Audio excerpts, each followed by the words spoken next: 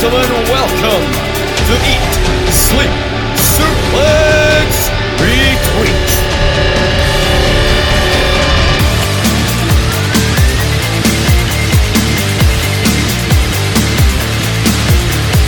What's up, everyone? Welcome to the latest episode of ESSR Central. My name is David Hockney, and here on Eat, Sleep, Suplex, Retweet, this is our newest show where we discuss all the latest comings and goings from the world of wrestling, including reviewing the biggest shows and all the backstage news gossip going around.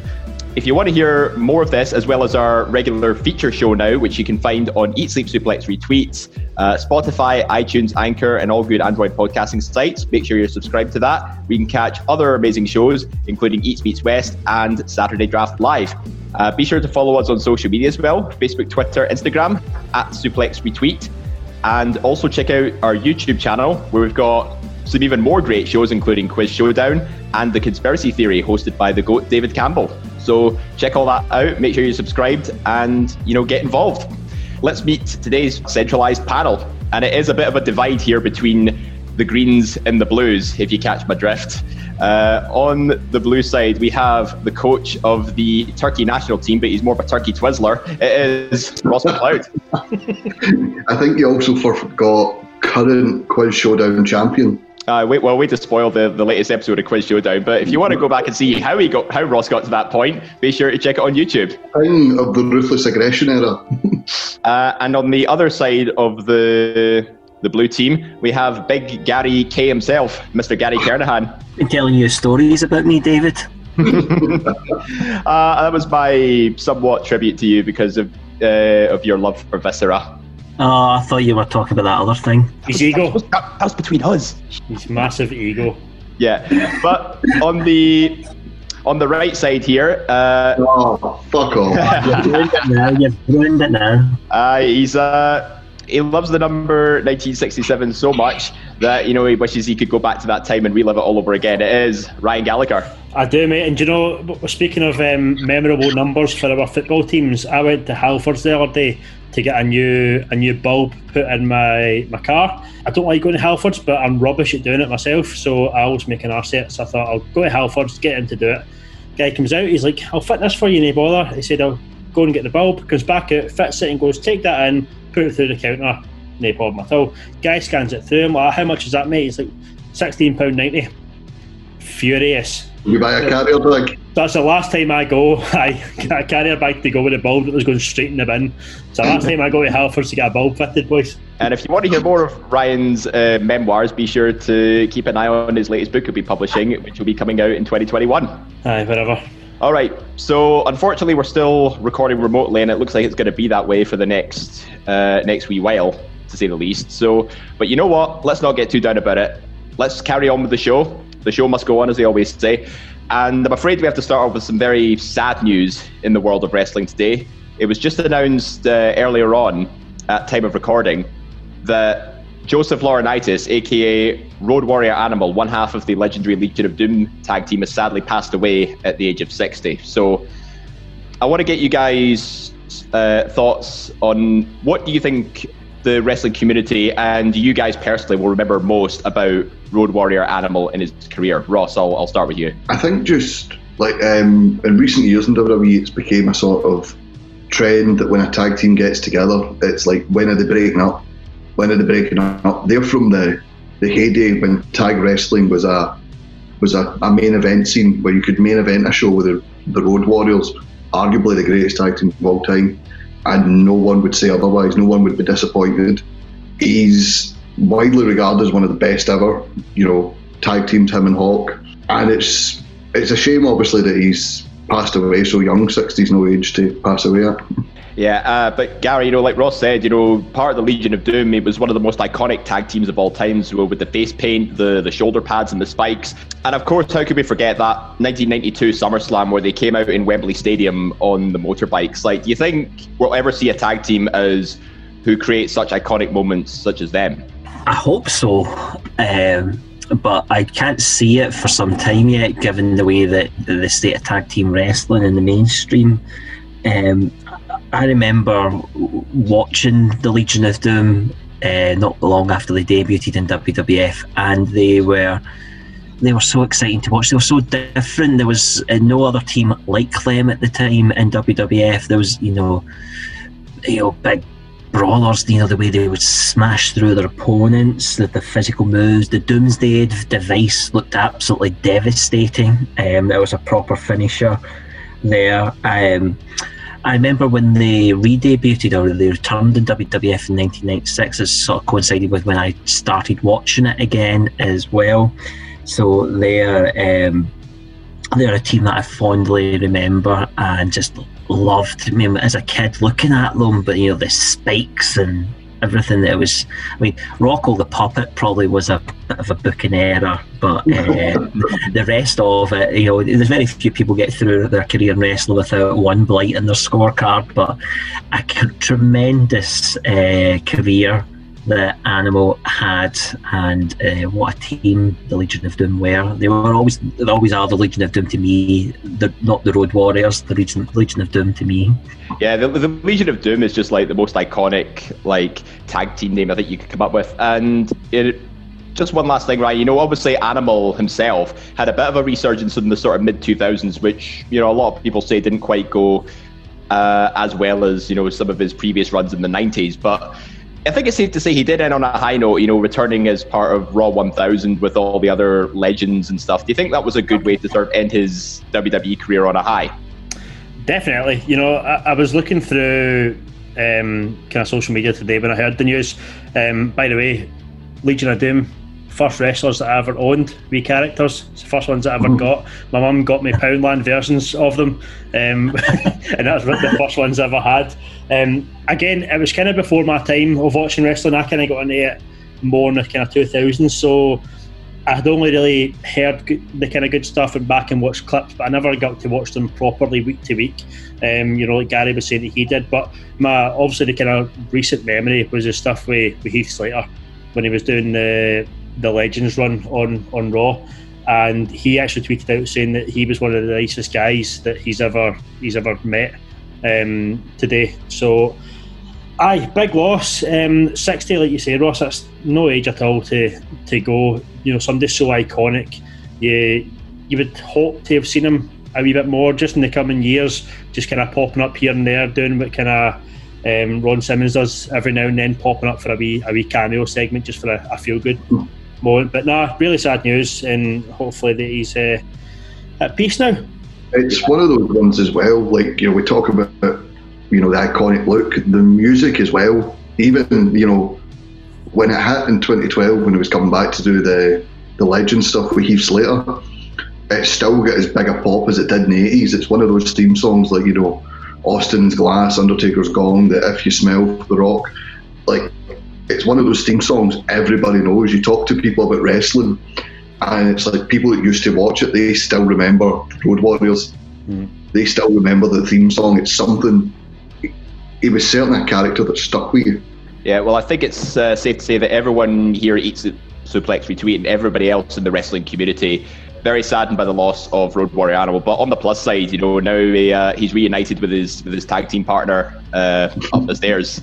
So I suppose every clown. Rocco, back together again. Yep. we nod to Road Warrior Animal. Oh, what a rush! So let's start off with Monday Night Raw, but more specifically, I want to talk about Retribution because they've been featured a lot in news stories as of late.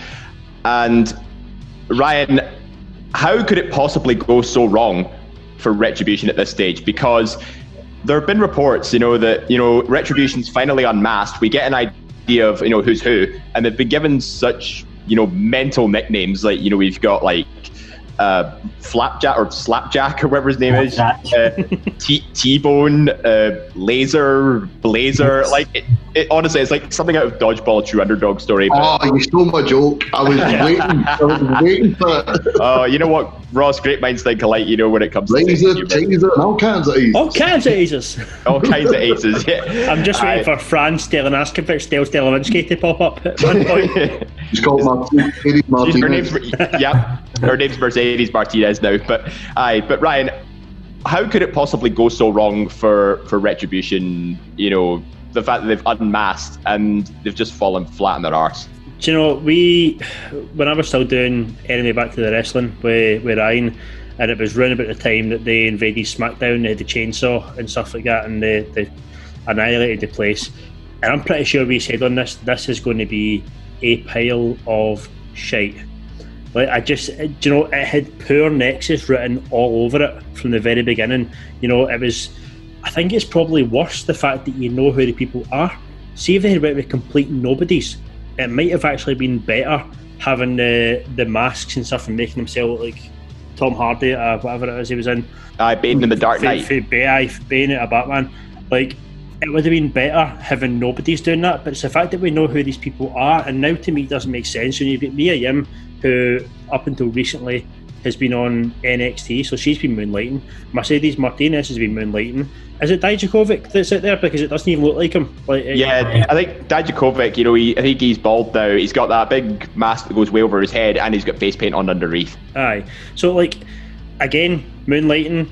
Dio Madden hasn't been obviously moonlighting, and Shane Thorne has just been kind of wandering about between all three brands recently until he's now popped out. So to me it doesn't make sense having these people moonlighting, because it kind of takes away from the whole we've been wronged persona that they're trying to go with.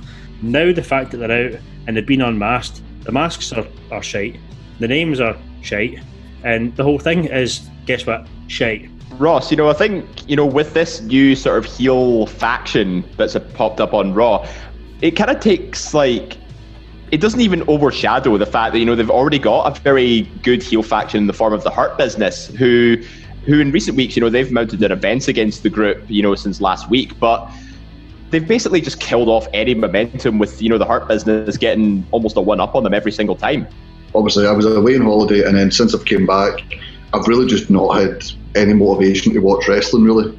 Like, I've just kind of read what's happening on Raw and SmackDown, so I'm not as upset about Retribution, because really I've not been invested in it. It looked shit to me. I only saw the first one where they were throwing like Molotov cocktails at, you know, generators, which, by the way, is domestic terrorism. It's a felony offence. The names, it just sounds like, see, when you ask a wee guy to create a wrestler, what's he called? The Executioner. And it's like, oh, that sounds tough, wee man. Oh, I wouldn't mess with him. And it's like, as Ryan says, how have these people been wronged? Like, fair enough, like, Shane Thorne got to the final of the Dusty Classic, and then when his partner left, he's done F all since. Fair enough, I've been wronged. MVP managed him and then buggered off. I've been wronged. Dio Madden get leathered by Brock Lesnar. Fair enough, he's got a I've been wrong story. But then Dominik Dijakovic was fighting for the NXT title and the North American title many times. It's no WWE's fault he couldn't win it.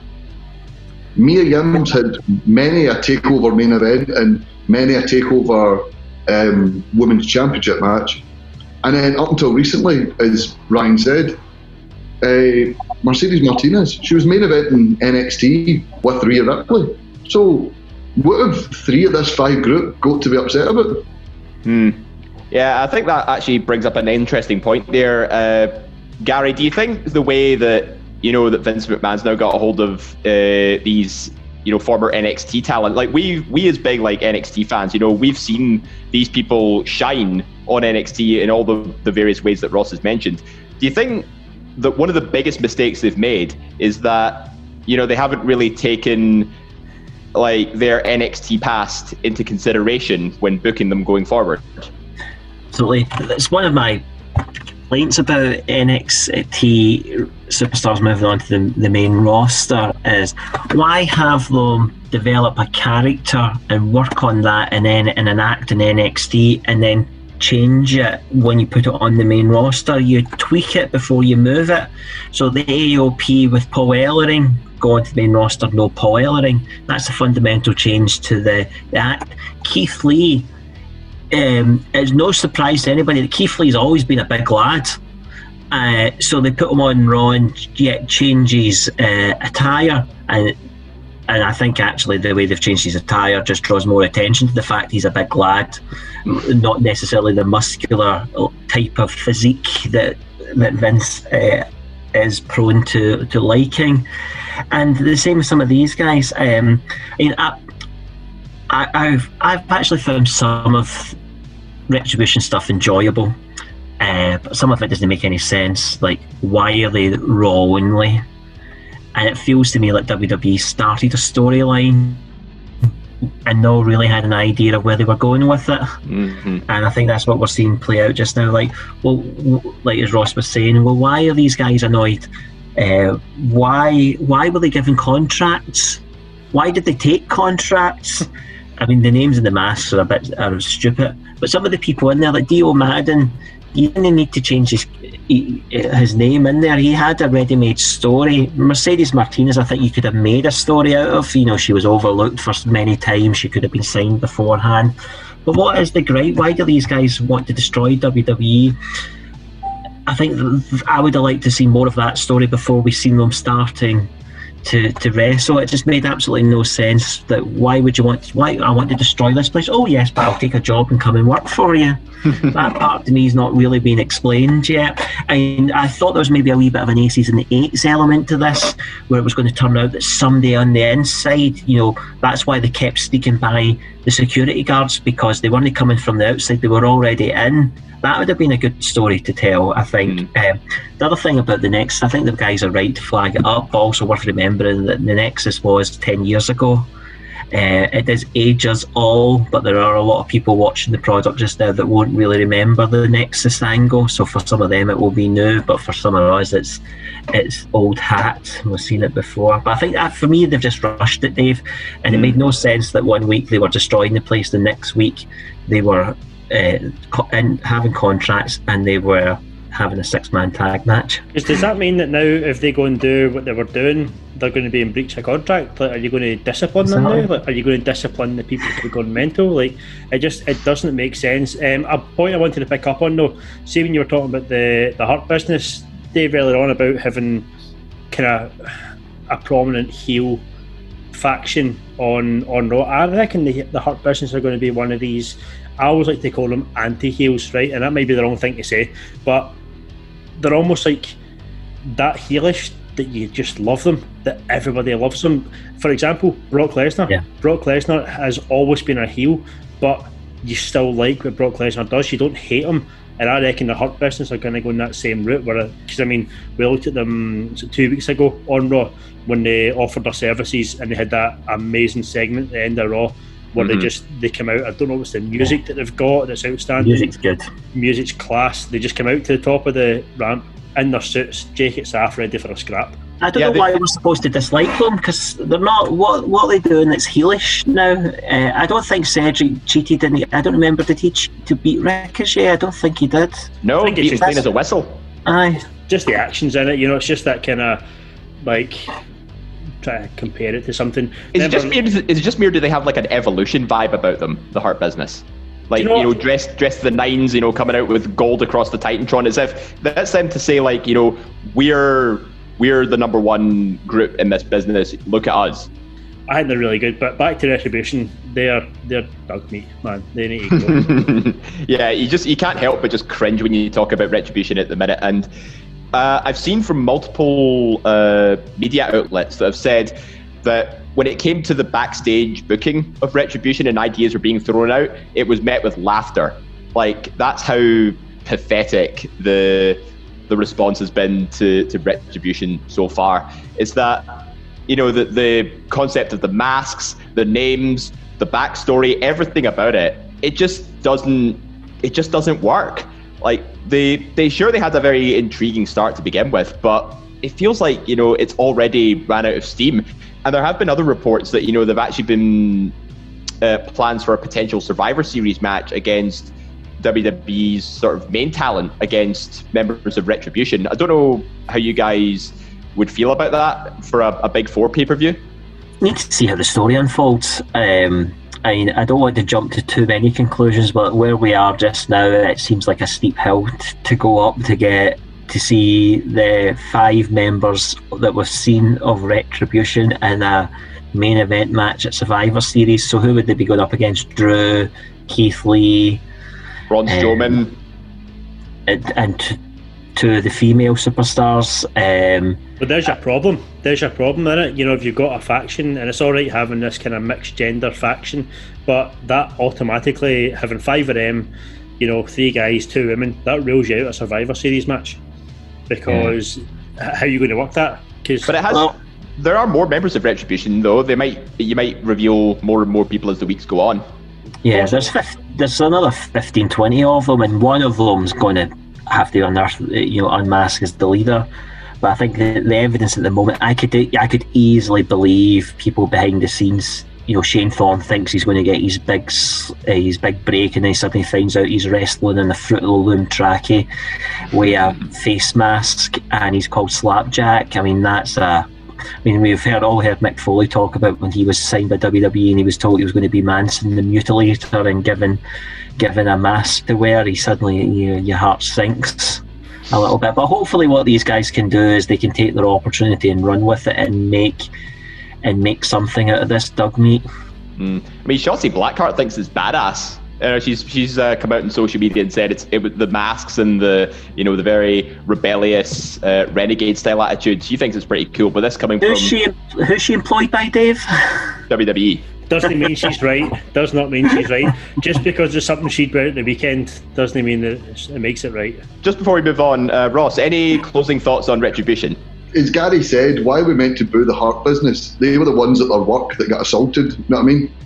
By people that technically didn't work there, and it's a bit of a shit faction, you know what I mean? Hurt Business are kind of reviving careers of people that we wanted to see do well. Cedric Alexander, Lashley, MVP, and then NXT sort of the charisma vacuums that we've had to kind of put up with. Dijakovic, Mia Yim. So I'm hoping. I wouldn't mind a Survivor Series match with it. I think it would be quite good, but hopefully they go into the tag division soon because it's a very, very thin tag division the Raw currently has. And speaking of said tag division, we move into the what is basically a dying breed when it comes to the Raw and SmackDown tag team divisions, because we had 2 teams on the verge of breaking up in the last few weeks, and another tag team who was literally joining for the first time. We've got Andrade and Angel Garza, the new number 1 contenders to face the Street Profits, and they defeated Seth Rollins and Murphy, who we assumed were probably broken up by the end of the cage match last week, and then they had another mismatched team of Humberto Carrillo and Dominic Mysterio. So, Ross, seeing as you were alluding to the tag team division there, like, what do you make of the current state of the tag division? I do not want to see the Street Profits versus Garza and Andrade again. We've had this feud since WrestleMania. It's kind of like, do you remember when Sheamus feuded with Alberto Del Rio? And it went for ages and ages and ages, and then Del Rio was injured, so then Dolph Ziggler filled in. So then Andrade was injured, so Austin Theory filled in. It's just, I don't want to see it. I think it's pish. The only thing I would say is if they're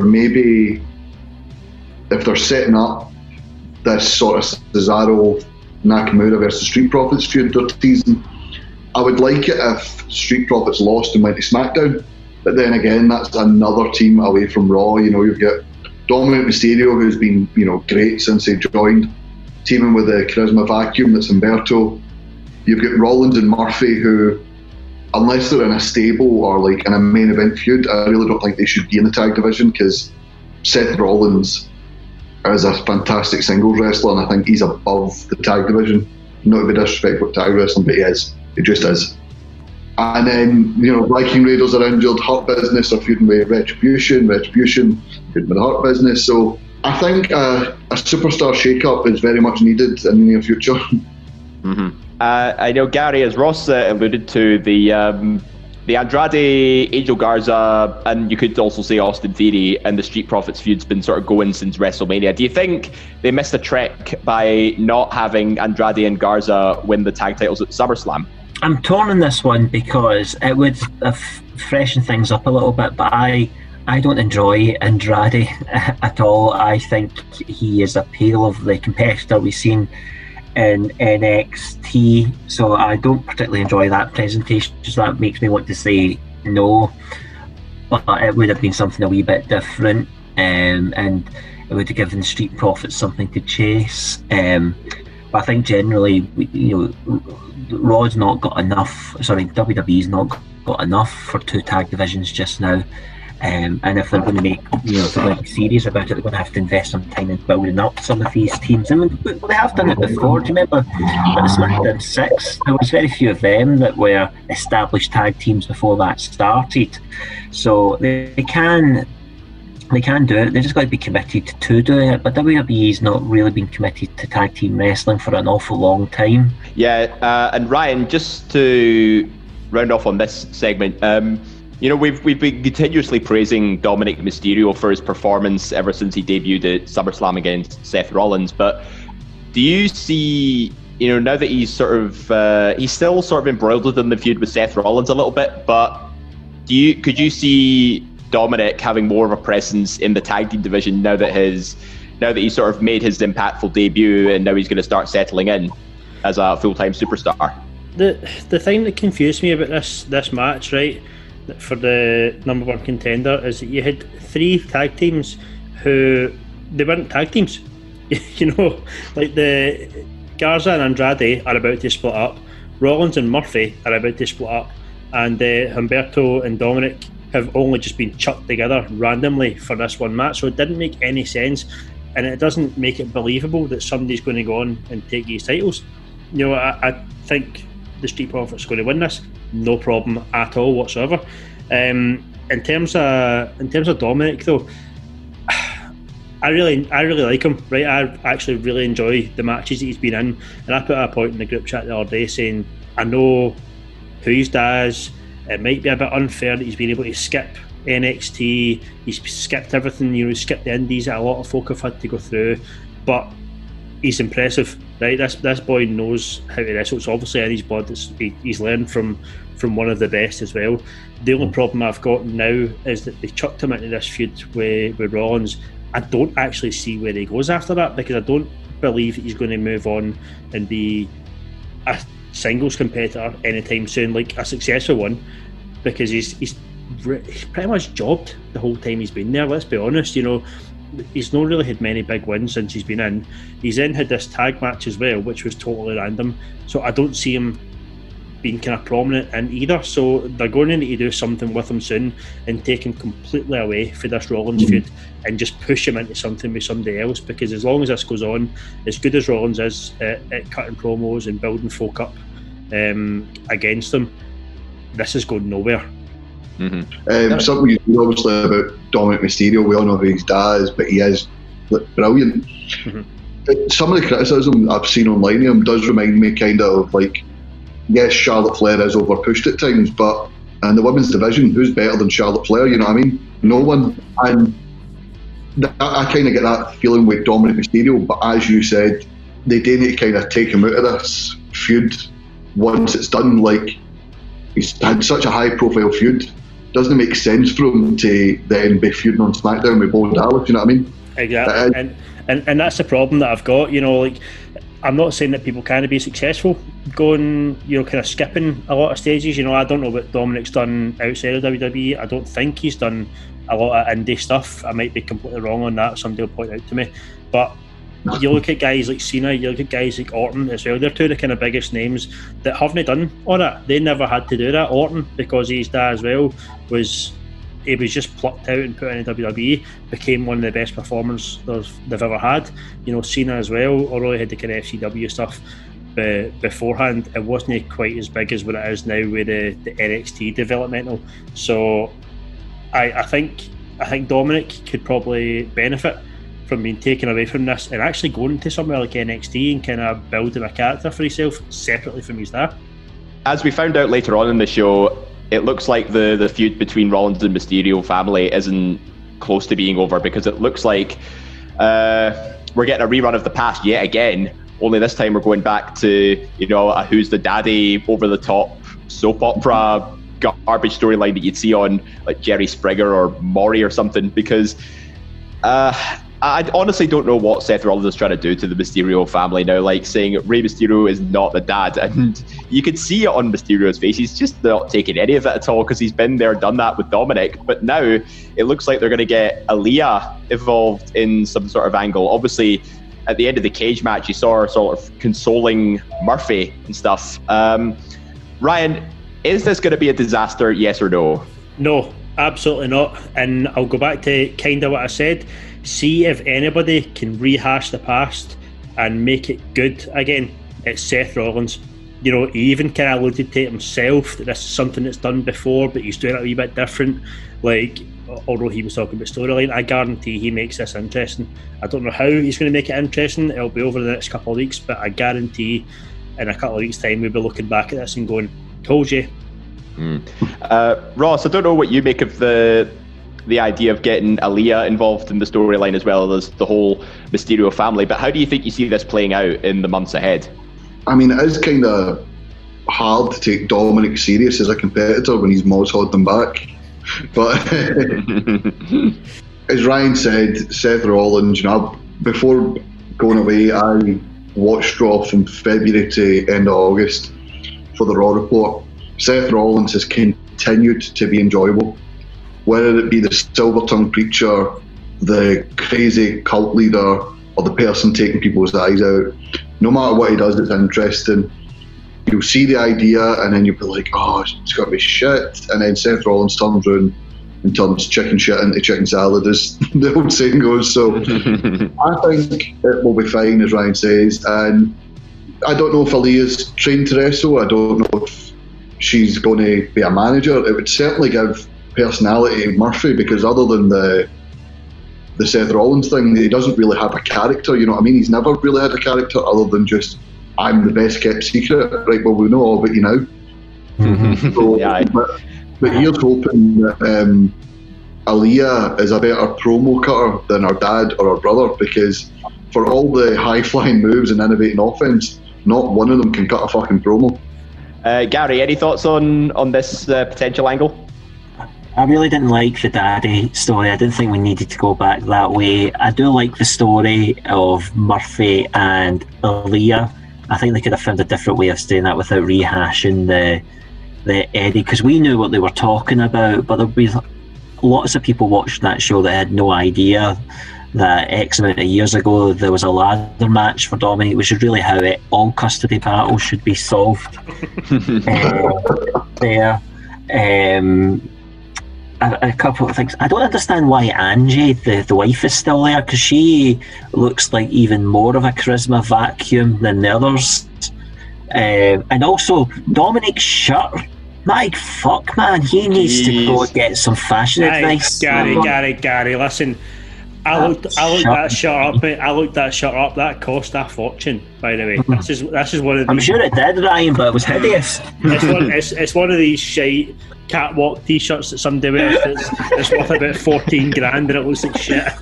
No, honestly, Ryan, I don't care if I have 14 grand or 140 grand. I'm not paying for a shirt like that. It was hideous. I'd wear it. No bother. All right, each to their own. But you know what? Let's. I want to wrap up this segment on Monday Night Raw. I think with one of the other talking points is that we now have a new emerging challenger in the Raw women's division now, in the emergence of Zelina Vega, who's now the number one contender for Asuka's Raw Women's title. But I think it's also put an extra spotlight on the women's division, the fact that, you know, Asuka has returned to being the dominant champion. But Ross, do you think it would be fair to say that, you know, she doesn't have that many credible challengers now, that, you know, the Bayley-Sasha feud has been sort of moved back over to SmackDown? Yeah, I think the women's divisions, much like the tag divisions, are in dire need of a shake-up. I think, like, people are upset online, you know, that this is on the pre-show. What else goes on the pre-show? Like, no offence to Zelina Vega, but she's not do you think she's actually winning on Sunday? Like, no. Wait, is this match on the pre-show? It is on the pre-show. Oh, man. That just tells you that Zelina Vega should not be in this match. Well, how many matches has Zelina Vega had before the match that she won on Raw? She's not exactly been established as an in-ring talent, and Ross is absolutely right about the shake-up needed. It doesn't help when you bring Mickey James out of cryo freeze and then finish it off within a week. I mean, they could have, but there could have been a wee bit more mileage to that, and at the same time, you could have been building Selena Vega as a credible challenger and then switch her into the story. Mm-hmm. The thing as well, I know obviously, and we all do support it, like the equal TV time and equal divisions. But the thing is, WWE at the minute do not have the quality depth, not the depth, the quality depth. Women who are like proper draws. Some because they weren't presented that way. Some in the case of Dana Brooke and Tamina when they're just fucking awful. But there really shouldn't be, even with the tag division as well, there shouldn't be 2 tag titles and 2 women's titles, and shows like this, Clash of Champions, where every title needs to be defended, show that up when you've taken 2 of your singles competitors, Nia and Shayna, they're now in a tag feud, Sasha's not involved, Nikki Cross and Bayley are fighting again, God fucking knows why, nobody was clamouring for it. And then, you've had to be like, shit, we've ran through the Mickey James feud too soon.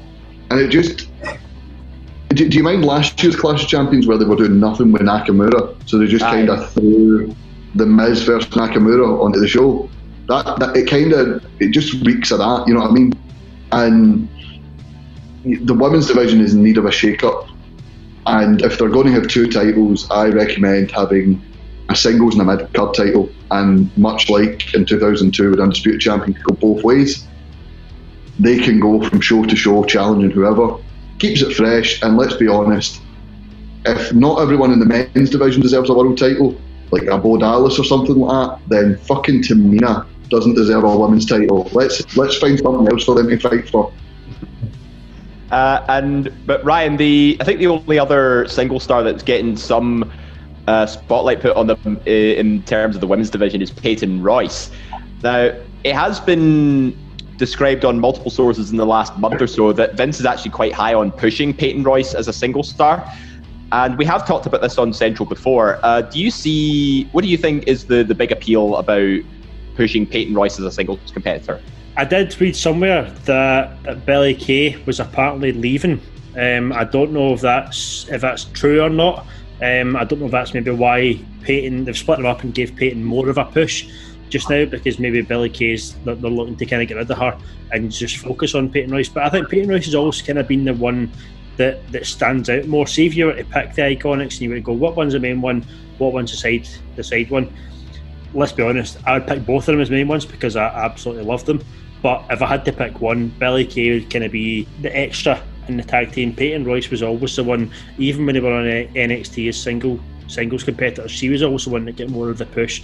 She's probably more talented in the ring, she's probably a bit more charisma about her, she can kind of change characters a bit more. Billie Kay's a bit more fun, but as we know in WWE, fun never really gets you anywhere, especially in the women's division. You need to kind of be fighting fit almost to be taken seriously, which is wrong.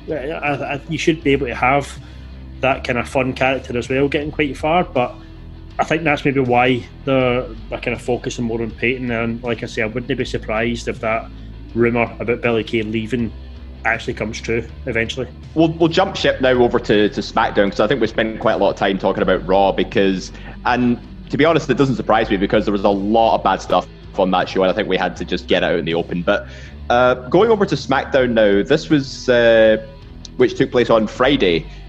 Some of the highlights we saw from this show, where I think one of the key points I'd like to talk about is there's been stories going around that Otis could potentially lose the Money in the Bank briefcase, because at the minute Gary, he's embroiled in a feud with Miz and John Morrison, and he appeared on the dirt sheet. But even still, this was a bit of a car crash segment, to say the least. Miz getting brought down to for God, and I never thought Miz was the kind of guy to wear tighty whities, but that's I'm gonna have to burn my eyes out after seeing that now. So what do you think about Otis's run as Mr. Money in the Bank? Well, before I answer that, what type of underwear did you imagine Miz wearing? I don't know, just like a standard pair of boxers, like any other any other guy with a sense of fashion. I quite frankly, if I was married to Maurice, I wouldn't give a fuck what underwear I wore. Otis, I think it's fair to say that Otis' run thus far with the Money in the Bank briefcase has been underwhelming. He's really done nothing of note since he won that briefcase. Now, I don't know if that's a deliberate ploy in the sense, they give it to him and kind of, like in the case of Dolph Ziggler, to an extent, he made you forget about it, or it's when the cash-in happens, it's more impactful, or it's they got a wee bit overexcited and gave him the briefcase and then realised actually this guy's not ready for it, which I think they had, to be fair to them, they Heavy Machinery wasn't pulling up any trees before then. Otis was coming across as a bit of a character, but he hadn't really had a singles feud of his own before then, and he suddenly wins this massive prize. So I can see why they might be thinking it, but if you take it off him, that would do damage to him going forward. He probably will never be credible as a challenger going forward. Who would you give it to? Because Miz and Morrison are now being billed as main event stars in any way, shape or form just now. I think I know who they're going to give it to, and I thought it as soon as he won it. I was like, he's not winning this. I said it at the time, I'll say it now. Baron Corbin is taking that briefcase off of Otis. You know what, Ross? That's actually quite an interesting shout, because, Ryan, as we all know, Baron Corbin is a former Money in the Bank winner. Don't make me talk about this guy, Dave. Don't make me talk about him. I bring the darkness.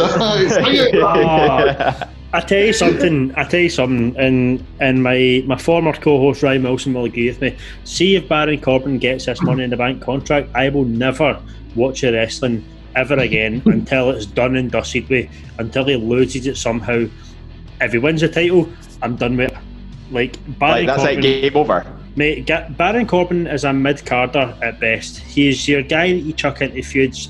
He's great, he's decent in the ring, he can cut an alright promo, but he's not a champion, man. And I know what would happen if they gave him it. It'd be like the same as last time, except this time he would end up winning the bloody belt, and I'd need to sit through Baron Corbin talking about dog food again for months, and I'm not doing it. I'm just not doing it.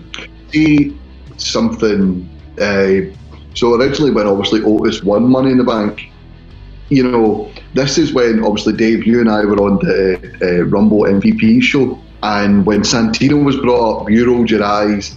We all did have a bit of fun, and it was funny. Santino was funny in the Royal Rumble, but these characters, these sort of the Coco Beware, the Santino Marella, the Otis, it's fun cheering them. They're the underdog. It is fun to cheer them, but when they win, it's problematic because it's not believable they win. That's why you cheer them. When they actually win, it's like, fuck, what do we do with them now? You know what I mean? And it's just originally I seen the rumours that it was going to be Tucker was going to come back as soon as he won it. They were going to have a tag run, then Tucker was going to screw him, and it'd be like Tucker would be like, whoa, hello. If Mandy can do it, Tucker can do it. It would be like that would be his big singles feud before the title feud. Ross, see, just when you're saying that there, mate, just to jump in, you're talking about Tucker kind of turning on him. Did you see the bit from last week's SmackDown when they were talking about the Miz and Morrison suing Otis if he doesn't give up the contract, and Otis said at the end, "Oh, we're in big trouble," and Tucker went, "No, you're in big trouble," and they just left it at that. So I don't know if that was something to kind of look into, but it was quite a strange thing for him to say. But even obviously we've just talked about the tag division being completely dead on Raw. What was to stop Heavy Machinery to still be featured, going over to Raw and winning their tag titles, and then when they lose, Tucker attacks him and goes, "Oh, Otis was too focused on Mandy and the Money in the Bank. Where's my spotlight? Blah blah blah. The usual tag team split up thing." Gary mentioned Dolph Ziggler. Like Dolph Ziggler captained a Survivor Series team, win Money in the Bank. Dolph Ziggler main evented a pay-per-view for the briefcase against John Cena in a ladder match. So they were still featured. Otis has just been a non-entity. Yeah. Like the Mandy storyline was funny until he got Mandy, and it goes back to the the underdog, you cheer them, but when they actually get the prize, it's like, what do we do now? I still cheer him. I don't notice. Aye, it's a weird one, you know. It's like Otis is one of those guys where you want to cheer and cheer on until he gets to where he wants to be, and then when he gets there, you're just like, okay, what now? It's kind of like, you know, this is where the movie ends, and you know everybody can go home feeling happy, but you know this is the sequel that fell flat, and it just sort of discredits the original story to begin with. The thing is, at the same time, the Universal Champion at the time was Braun Strowman. Then it was The Fiend, and it was Roman Reigns who's doing his best work like ever. And then on Raw, you built Drew McIntyre up as this beast that can't be beaten. You're about to, I think Randy Orton's winning on Sunday, you're about to build Randy Orton up. Otis doesn't really fit in there, you know what I mean? Like a Baron Corbin sneaking a win off one of these people was believable. Otis is just like, it makes the other guy a laughingstock. But speaking of Roman Reigns as the dominant champion, he's got quite an intriguing feud going into Clash of Champions, because, I mean, Ryan, who would have ever thought that his first title defense would be against Jey Uso, his cousin, who, as we all know, for the best part of a decade, has been pretty much a tag team competitor his entire run. And they defeated Sheamus and King Corbin in a Samoan street fight. So I'm not really sure that's different from a regular street fight, but what do you make of the dynamic of this feud as it builds towards Clash of Champions? It's just a street fight that involves Samoans, mate. That's all it is. Like, that's the only difference. I don't understand why Jey Uso is there, unless they prove to me afterwards that they had a plan all along for this. Like, you know, I think it was a few weeks ago, Jack said on Saturday Draft Live, you can see this going towards some kind of heel bloodline faction, you know, once Jimmy comes back. That would make sense. You know, see if something happened after this match, that would make sense. But see if they're just going to have Jey Uso to come out in this match, job for a bit, and then disappear again. Pointless. Utterly pointless. So, Gary, just as Ryan said, you know, do you think with Jimmy possibly coming back from his surgery, do you think this could potentially grow into something much bigger, or do you expect to see something completely different when the pay-per-view comes around? I think this is a means to establish Roman as more of a heel. I can see, you know, they've had a couple of moments where they've sort of been smiling at each other, and then, you know, Roman catches him looking at the championship. I think they'll go into this match, and ultimately it will lead to, they might be a wee bit competitive or friendly to start with, but then it will lead to a convincing victory for Roman. I've been 100 times more interested in this match than I thought I would be when I seen it first announced. I'm really enjoying this new Roman Reigns character. I hope he continues to evolve and, you know, changes things up a little bit, gets away from, you know, the Shields character that he still looks like the same like he does. I hope he changes the presentation up a little bit. But I can see, I hope that this feud, this match at the week and Sunday is really just a vehicle to establishing Roman more as a vicious heel that will do what it takes to win. Speaking of changing his presentation, you know, aside from his shiny new teeth that we saw at SummerSlam, Ross, there have been stories going around that Roman's entrance is getting a bit of a revamp. You know, his ring gear is going to change again. He's going to carry himself as, you know, sort of like a Shield attire, but without the vest for once. And he's rumoured to be getting a new theme song as well. Do you think this is going to really hammer home the fact that this is a complete U-turn from what we've seen Roman Reigns as, you know, the Superman heroic type character that we've all been used to seeing for best part of 6 years now? Definitely. I think it's very much needed. Like, you know, we had 1,000 Shield reunions, and the way when you hear that music, that Shield music, it didn't hit home as well as you thought it would, because you've been hearing the theme song in main event after main event for the past 6 years, as you said, because it still is Roman Reigns. All they've done is cut the, you know, Sierra Hotel, And did you forget how to spell shield there, Ross? Aye. No, I just didn't know what it was. YMCA. Sorry. Continue your point there, Ross. Continue your point. As Ryan said, before he rudely interrupted me, about Jey Uso being brought back, it can't just be a means to an end. I would like a heel stable, as they've been rumouring. You know, Jimmy's due back. I would like maybe Paul Heyman to convince them, like, look what I've done for Roman. Look how I got you into that fatal four-way. Look how I got you into the main event for a world title. What do you think I can do for you as a tag team? You know what I mean? And it would certainly make the Usos, like, you know, they were just the happy dancing people with the face paint. Then they completely changed at the 2016 draft. They became this sort of new team. And that was really interesting. And then now they're slowly reverting back to that sort of smiley happy, except they've got different gear on this time, you know what I mean? So it would be another step in their evolution. And just calling it now, there's been rumours of Big E versus Roman at WrestleMania. I would love for a Raw guy to win the Rumble and for Big E to have to team with the New Day against Roman and the Usos at the pay-per-view before it to like get his title match. I'd love to see the Samoan Dynasty against the New Day. And you know what? I honestly don't know why you're not on the booking team, Ross. I think that sounds like a smashed-in idea. But there have been rumours coming out this week as well that The Rock hasn't said no to a possible main event match with Roman either. I mean, and we all know you, Ross. You're a big Rock fan. Like, would you rather see The Rock versus Roman?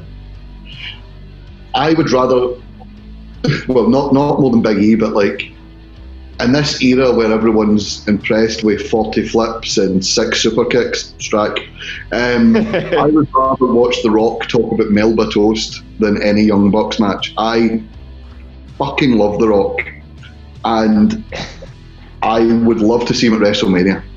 The only thing is, I think people are sort of set on a Roman versus Big E title match. I think if The Rock came back, people would be annoyed they weren't getting that match. But at the same time, I would not care. I will be there with my Just Bring It t-shirt on, cheering like a laddie, and I will love every second of it. I only want to see that if it's in a stadium with a crowd. I'd be all for The Rock coming back, but not in the Thunderdome, not at the Performance Centre, or whatever they do this year. I want it in a stadium with a massive crowd, 100,000 folk or whatever it will be. If it's not going to be that, don't do it. Yeah, not for the title, and not for the title, please, because I think that makes the result too predictable. Just a grudge match. I'd like there's, would you call it? There's certain, obviously, we talked about it at the start of the programme with the Road Warriors theme song, or the Legion of Doom, or whatever you want to call them. There's some iconic songs, and they need a crowd reaction. And you saw how bad it was when Edge's theme song had like no fanfare, no crowd. You know what I mean? Mm-hmm. So I'd much prefer, as Ryan said, in a stadium, 100,000 fans, if you smell booms over the speakers and the crowd go mental. One other thing I'd like to touch on SmackDown-wise before we move on to our next bit. The Sasha Banks and Bayley feud. Now, I think that's probably the hottest thing going on SmackDown at the minute. Now, we have been debating up in the air about, where's this breaking point finally going to happen? Now, obviously the breaking of the tag team's already happened, but when are we going to see that big match? We've talked about, is it going to be Hell in a Cell? Is it going to be Survivor Series, the Royal Rumble? It might even stretch out to WrestleMania, but we actually saw Sasha return from that beatdown from Bayley, only to get beaten down again. But aside from, looking at the feud within WWE, Sasha Banks now has a more prominent role, Ryan, where she's been featured in the trailer for season 2 of The Mandalorian. Now, I know we get this thing in WWE, where if a superstar is featured in like a movie or any sort of media style promotion, they want to be there to, promote it and big it up as much as they can. But do you think this, having Sasha still being featured on SmackDown regularly, is the right course of action despite, such a brutal beatdown from Bayley? I think what's going to happen is, and here's a hot take, this weekend Nikki Cross is going to win the title off of Bayley because Sasha's going to get involved and ruin it for her. And as we've said before, this feud does not need a title to make it relevant. So I think if you put the belt on somebody else, like i.e. Nikki, you can have some other feud for Nikki going into future pay-per-views for title matches, and you can have this being separate, and it just adds that little bit extra to it where you've got the bad blood you've already got. Now you've got Sasha costing Bayley for the tag titles, he says in quotations, and then she does it as well for the SmackDown Women's title as well. So I can see that happening. Don't get me wrong, I'm less convinced at the fact that it's Nikki Cross, but I wouldn't rule it out this weekend. I think Nikki Cross will actually win this weekend after a bit of interference, and that might lead to something with Alexa Bliss as well. Why are we not more excited about, Nikki Cross winning the SmackDown Women's title? I said this before on Saturday Draft Live. Like, this is someone from our hometown who could be on the verge of becoming SmackDown Women's Champion. Couldn't care less. I don't care where they're from. It's the same way, like Drew McIntyre after he won the title, cutting all these, hey, you cool cats and kittens, absolutely cringe-worthy. Oh, I'm dead Scottish with my Gerard Butler accent. Like, no, I don't care what you're saying. I don't care where she's from. Nikki Cross is as boring as the Melba Toaster reference. Because I've seen people put online about how they don't know how the result's going to go at the weekend. I agree with Ryan. I think Nikki Cross is winning due to Sasha interference because they think Nikki Cross and Bliss doesn't need the title and Sasha and Bayley doesn't need the title. Sasha and Bayley does not need the title because they've been two of the stars of the COVID era. They have been sensational. When they had all the gold, it was amazing TV. Nikki Cross is as wooden as the table I'm sitting at just now, and she is absolute. I don't care if she was in ICW. I don't care if she's for Scotland. I couldn't care if she stayed on the same street as me. I don't care when she goes back to Sanity Nikki, because Sanity Nikki was great because she didn't fucking speak. Sanity were brilliant, and Nikki was a great part of that team, and it's criminal that Sanity was wasted, particularly when we're talking about the dearth of tag teams. They would have, been a real get for SmackDown if they hadn't been messed up. But Nikki, I don't think Nikki should be wrestling for the main title. Bo Dallas was mentioned earlier on. Bo Dallas is never going to wrestle for the title. Nikki Cross suffers because there's not a mid-card title for some of the women to go after there as well. So I don't think she's credible at this point to be challenging for that main title. We mentioned Mia Yim earlier on when she was challenging at NXT Toronto last year. She wasn't a credible challenger to Shayna Baszler. They just needed, just ran out of people. I think one of the points the guys were touching on there about Sasha, I'd have liked to have seen Sasha off TV for a while, and then her return becomes more impactful. Now that might have followed, given that she got another attack there. But I would like to see this story. I think this story should culminate at WrestleMania. I think they deserve it. I think it's been a great, the two of them have been amazing. If they might meet each other inside Hell in a Cell, or is that looking? Do you think that's the most likely case at this stage? Well, that's the rumour, isn't it, that it's going to be Hell in a Cell, and one of the dangers of the Hell in a Cell pay-per-view is that you end up making matches for the stipulation rather than you've got a match that really belongs in there. And Sasha and Bayley should and could get to that destination, but really that shouldn't be a Hell in a Cell match. Shouldn't be the first match you have. You should work through other things, and then it's got so bad it's like, right, we're going to finish this in Hell in a Cell. You don't start it off with Hell in a Cell. Yeah, I get where you're coming from. Like, Hell in a Cell's mainly just to sort of end a feud rather than kick it off. But you never know. We could revitalise come WrestleMania season. We might get both scenarios met. We're going to jump back over now, and I want to talk briefly about NXT.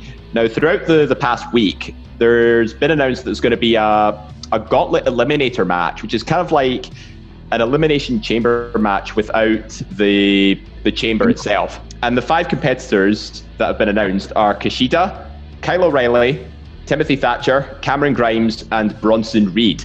All relatively new challengers when it comes to the NXT title feud, because a lot of these guys you would see around normally either the North American or the tag team division. So, Ryan, I'm going to ask you quickly, like, who do you see winning this Eliminator match and becoming Finn Balor's first challenger?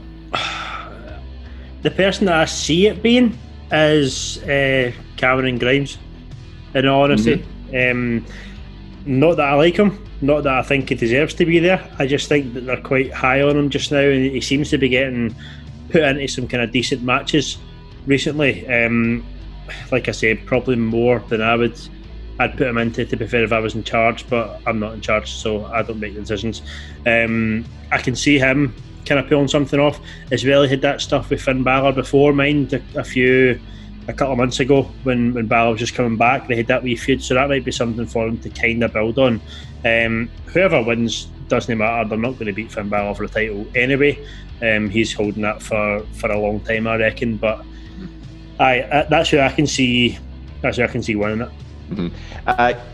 Gary, I'd like to ask, do you think, we don't normally see these guys in sort of the main title picture, but with so many of NXT's, regular talents moving over to Raw and SmackDown now, do you think, NXT is one of those promotions that actually knows how to, showcase future talent and, actually continually look ahead to the future? Absolutely. I mean, it's got a great track record of doing it. Just look at Bronson Reed's emergence recently. It wasn't that long ago that he was a glorified jobber on some of these shows, so he's now working his way up the card. I think this will be a very enjoyable match. Some great talent in amongst it. I think Ryan's right, it probably will be Cameron Grimes. I think Thatcher's not done enough yet. O'Reilly would be interesting for the Undisputed Era angle, what that means for it. Reed's to not established enough yet. He's had one main match with he's fought in that ladder match there. Kushida and Finn Balor I would enjoy seeing. I'm not sure that it's takeover main event in terms of the bill, because Kushida has been very stop-start in NXT and hasn't really got the momentum that one would have expected him to have got up to within it. So I can see Grimes as one that WWE seems to be very high on just now, and you can see he's got some real potential there. I would quite like to see Kushida and Finn Balor. I think that'd be, obviously both those guys, very familiar with competing in Japan and stuff. I think, the diehard fans who watch New Japan, like Grant would know, like a Finn Balor Kushida match would definitely sell, but I think to a wider audience, I think you're both right. I think Cameron Grimes seems like the most logical choice. Ross, we've talked before on Wednesday Night Wars that, Cameron Grimes has been the very sort of snarky heel that he is, with the hat wearing, and everybody was chatting. Basically, he's one of the guys who could get an item of clothing over more than Chris Jericho did with the scarf. But what I want to know your thoughts about Cameron Grimes as a competitor. Do you think he is a credible challenger for Finn Balor? No, I think if they are going to go up against, I believe this takeover is going up against the Dynamite Anniversary show. I don't think it will be him. I think, obviously, we mentioned Kushida. I think it will be Kushida will face Velveteen Dream. I think Thatcher will end up having a match with Bronson Reed. I think Kyle O'Reilly will win it. I think Undisputed Era at the minute are, Adam Cole sort of turned face in the Pat McAfee match. He's since shown respect to Finn Balor after the match, giving him the 2 sweet sign. I think there could be Kyle O'Reilly, and maybe Kyle O'Reilly says to the Undisputed Era, I need to do this on my own. I need to do this on my own. And I think Kyle O'Reilly is part of a stable that has run NXT since 2016. Or sorry, 17 I should. Yep, 17, yep. He is a draw, he is a headliner, he's a former Ring of Honor champion, so he does also have that die-hard sort of fan base. And I think him and Finn Balor would be a great match. It would certainly show more of Balor's technical side. going up against Kyle O'Reilly. We've saw before, if you haven't seen it, Bobby Fish and Kyle O'Reilly both made their debut against Aleister Black. Both had very different types of matches, both very enjoyable matches. So I think it'll be Kyle O'Reilly. Personally, I don't want it to be Cameron Grimes. It's something about him I just don't like. He's got that very sort of annoying. Again, as I said before, it's like that annoying tendency as a heel that makes you want to root against him. So, but now we're into the last sort of segment of today's show, and I want to talk briefly a bit about AEW. And there have been a few talking points with regards to AEW because this week we saw the first episode of Late Night Dynamite as opposed to AEW Dark, and then obviously in the weeks prior we had the sort of Super Tuesday competition between Dynamite and NXT.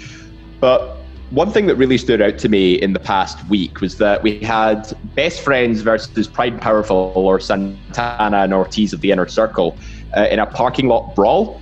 I mean, it was a pretty solid match, but nothing that would scream instant classic. And yet there goes Mr. Maeve Deltzer giving it 5 stars. Gary, I know we have to take this rating system with a pinch of salt, but 5 stars for that parking lot brawl. I mean, that basically says it's better than Undertaker versus Shawn Michaels at WrestleMania 25. I think people pay far too much attention and give too much credence to one man's rating system.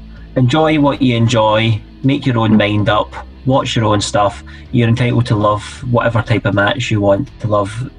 I don't understand why people give so much credence to what one man thinks. He clearly has his preferences and he's entitled to have his preferences. We all know that if a match tends to happen in the Tokyo Dome, he'll give that higher score than he would do the same match happening in a different arena. So don't get worked up about it. Mm-hmm. We spoke about Road Warrior Animal at the start of the show. We talked about all the great classic matches they had. How many 5-star matches did the Road Warriors get from Dave Meltzer? And yet we will talk about Road Warrior Animal long after his passing. Will we talk about Dave Meltzer long after his? I don't think so. He'll be replaced by another smarky guy giving out 5-star, 6-star, 94-star because Kenny Omega done 6 V-triggers, so apparently that makes him better than Shawn Michaels. As Gary said, don't get worked up about it. We talked earlier, none of us watched Japanese wrestling. As far as we know, the matches could have been that good. I watched the parking lot brawl, thoroughly enjoyed it. It's one of those hardcore spot fests, though. I'm not going to remember it in 6 months' time, but I'm going to remember Rock Hogan for the rest of my life. Ryan, I don't know do you have any thoughts on this very controversial rating that this match has been given? The only thing that I want to say to Dave the Melt is quoting the EST of WWE just by saying stars don't fucking matter. Like, they don't matter. You can't, like as Gary said, you can't rate a wrestling match on 5 stars. People like what they like, people hate what they hate. We've sat here tonight talking about different things. I said earlier on that I thought the Seth Rollins stuff was going to be great. Millions of folk are probably going to disagree with me, but who's right, me or them? Nobody knows. If I enjoy it, that's great. Dave Meltzer is, like I say, a melt, and he just wants to big up Japanese wrestling because he thinks it makes him cool and hip and trendy. A bit like Grant McRobbie, right? But wow. But it doesn't, if that's what you like, fine, but don't try and then compare, your star rating that you give to matches based on other things as well. Like you say, if it was better than Shawn Michaels and Taker at WrestleMania, are you kidding? Like, let's be serious. Come on. A parking lot brawl is better than one of the greatest WrestleMania matches that's ever happened. No, not for me. Mm-hmm. You see the thing as well, Ryan, what you said, who's right, me or them? That's the thing, it's an opinion-based sport. These are both right. As Gary said, people talk about, it's something that we've talked about before when it comes to football. It's a stats game now, but this guy's good. And when you talk about Messi and Ronaldo, 2 great players, people will have that debate till these guys retire. Yep. Somebody will go, he scored more penalties, but he scored more free kicks. And it's like, it doesn't matter if he's got more 5 stars and he's got more 4 stars. at the end of the day, it turns out to, if you tune into the wrestling, who do you pop more for? You know what I mean? So, we might pop a chubby because Japanese wrestler 4 is walked into the room. Me, I'm going to be Rock for the Rock. You know what I mean? I'm waiting. And that's the thing. Like, it doesn't make Grant wrong or me wrong. It means it's different.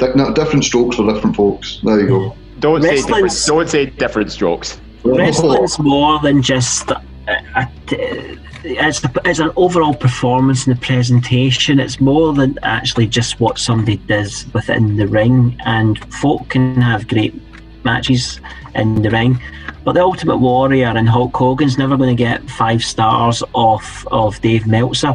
But that was a blockbuster match, which years later people still remember. I put 68,000 people into the Sky Dome. It was one of the biggest events that WWE had at that time. Neither of those people will be regarded as great technical wrestlers, and they're not, and they didn't have to be, because they were amazing personalities. People say Hulk Hogan without the hype is nothing. Well, that's like Spider-Man without the spider. You can't take it away from him. Yeah. Right. Okay, guys, very last point before we have to start to wrap up. We actually saw the AEW singles debut of one Matt Sydal, the man formerly known as Evan Bourne in WWE.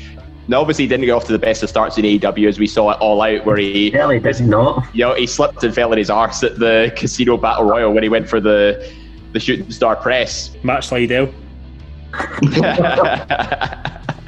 Yeah, I mean, he goes into a losing effort against Shawn Spears, but Gary, I want to bring up one point in particular where Chris Jericho's been featured heavily on commentary and stuff, and the way they've been beefing up Matt Sydal on AEW is that, Chris Jericho even pointed out that Matt Sydal does have a one-on-one singles victory over him.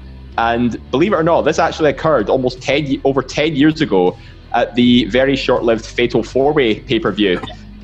So, what do you think? Do you think that's a really good moment for a veteran like Jericho to put over Sydal on his AEW debut? Yes, I mean Jericho's a class above, isn't he? When it comes to this, he can put other folk over, and it's a long time since Sydal's been in the spotlight, so people may not recall who he is. So it's nice to give that little kudos to him. Ross, sorry, I was just going to say, obviously going up against Shawn Spears, the man formerly known as Ty Dillinger in WWE, like, you would think that if you saw this match in WWE, it probably squeezed somewhere into main event or maybe one of the sort of lower tiered shows. But do you think AEW is sort of a ground where both of them can really, showcase their talent and get put over like they probably should have done? This Shawn 10 Gimmick Spears.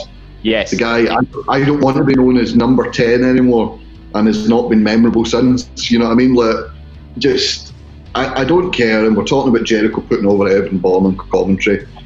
It happened at Fatal 4-Way 2010, when Evan Bourne beat Jericho on pay-per-view. You know what I mean? We're saying it's not WWE cast-offs, and then this match took place in the WWE pay-per-view 10 years ago. I didn't know until we obviously did the notes for the show that Sydal made his debut, because I've not watched AEW this week, but he shouldn't be losing to Shawn Spears, for Christ's sake. Surely the dark regular, you know what I mean? Like, I've got a funny story about Shawn Spears or Ty Dillinger. A few years ago at WrestleMania 32 Access in Dallas, when I was there, we were queuing. So Gary, you've been as well. You done Access, didn't you? Yep. You can queue to see all the wrestlers, and there's loads of them round, and the queues are all kind of slinky. There was one section at the side for NXT wrestlers at the time, and they changed the sign, and it said Ty Dillinger, and I was like, oh, I recognise that guy. I looked down the queue, and there was 5 people waiting to meet him in the queue, and I felt dreadful. Like, the guilt just came across me. I thought, I need to go talk to this guy. Like, he's just sitting at a table there. So I had to quickly Google, like, his most recent match on NXT, and I went across to him. I say he was wrestling Ross or something like that. I went across to him, seen your match last week against Ross, man, that was brilliant. And he's like, oh man, thanks for watching. I was like, I'm just here so I feel sorry for you. Oh. This comment I'm about to say is not going to be well received, but it's never stopped me before now. AEW just seemed obsessed with WWE. I mean, they like to make it sound the other way around, but it's always AEW seem to be the one, more often than not, that I'm mentioning WWE or taking pot shots. Mm-hmm. But the rating war seems to only exist in the minds of some people. Mm-hmm. Like, you're not the only one, Gary. You know, I think we've criticised AEW in some aspect, you know, for using like recycled talent. You know, like with Miro coming out last week as well, who is now Kip Sabian's best man. I can see why you would say that, definitely. I quite like see people who are leaving WWE. I like seeing people going to AEW where they're going to get a decent chance. Now, Rusev or Miro, I thought he had a decent enough crack. So, him going to AEW isn't that big a deal. Shawn Spears, and this is the thing as well about them kind of building folk up initially. When Shawn Spears went across, had that initial kind of debut where he attacked Cody, I thought that was going to be something. I actually thought, here, by the way, this guy's got something about him. But then it's almost like they kind of do stuff for the reaction to begin with, and then they don't care after that. You know, they kind of just like, right, done him. Next, who else is getting released for WWE? We'll bring them in again. So now they've done it with Rusev. He's going to have this wee kind of run. They've done it with Brody Lee. When he's come in, I can see that eventually petering out. The whole Dark Order stuff, that'll eventually kind of peter out and disappear again, and we'll move on to the next person that goes let it go for WWE. So I get you what you're saying, Gary, about them being obsessed with WWE. It's almost like they just do stuff for the reaction to go, oh look, we're giving this guy a platform. Cool, you forgot about him 2 months later. See, obviously, you have mentioned them being obsessed with WWE. Chris Jericho was recently interviewed, I believe it was this past week or the week before, and he was talking to somebody about NXT, surprise, surprise, and he was talking about rumours that NXT was going to move to Tuesday night, and he was giving it like, yeah, well, they should, you know, it's embarrassing, they came after us, and it's like, no, NXT was in talks for a year and a bit about moving to the USA Network. The USA Network were smart and went, right, we're going to wait until the height of Wednesday Night Wrestling's at its peak. They went 2 weeks before, they gathered an audience, they're still, you know, and then when it comes to this ratings war, Kenny Omega and Chris Jericho both said at the start of this, are you going to tune in for seasoned talent, or are you going to tune in for a bunch of rookies? So immediately they discredited those people, and then they've made a pure big deal that they beat these people, and it's like, well, hold on a minute, you just told us you would beat them anyway, so why the fuck should I? Well, I think that's a pretty good way to wrap things up there. Ross, giving a good rebuke against AEW there, but you never know. We'll see. We'll see how that pans out in the next few weeks. But I want to take this opportunity, thank my panel for joining me here on ESSR Central. This is one of two main shows that we produce every week. ESSR Central comes out every Thursday on iTunes, Spotify, Anchor, and all good Android podcasting sites. We also have ESSR Feature coming out every Tuesday, and this week we discuss one-time WWE champions, so be sure to check that out as well, hosted by Derek Kernahan. So all that remains for me to say is thank you to my panel. Ryan? Cheers, Dave. Thank you, Gary. Thanks, guys. Thank you, Ross. Thank you very much. This has been ESSR Central. I've been David Hockney, and we'll see you next week. Hello, I am the GOAT, David Campbell, and I would like to invite you, the listener, to my new show over at Eat, Sleep, Suplex, Retweets YouTube channel. And that show is The Conspiracy Theory, where once a month I will be taking a look at all the rumours and speculation in the world of professional wrestling and giving the most important opinion on the matter. My opinion. Yes, that's right. Head over to Suplex Retweets YouTube channel, like, share, and subscribe, where you'll get a lot of other great content over there, such as the new hit show, Quiz Showdown. But don't forget, check out my new show, The Conspiracy Theory, on Suplex Retweets YouTube channel. Farewell, friends.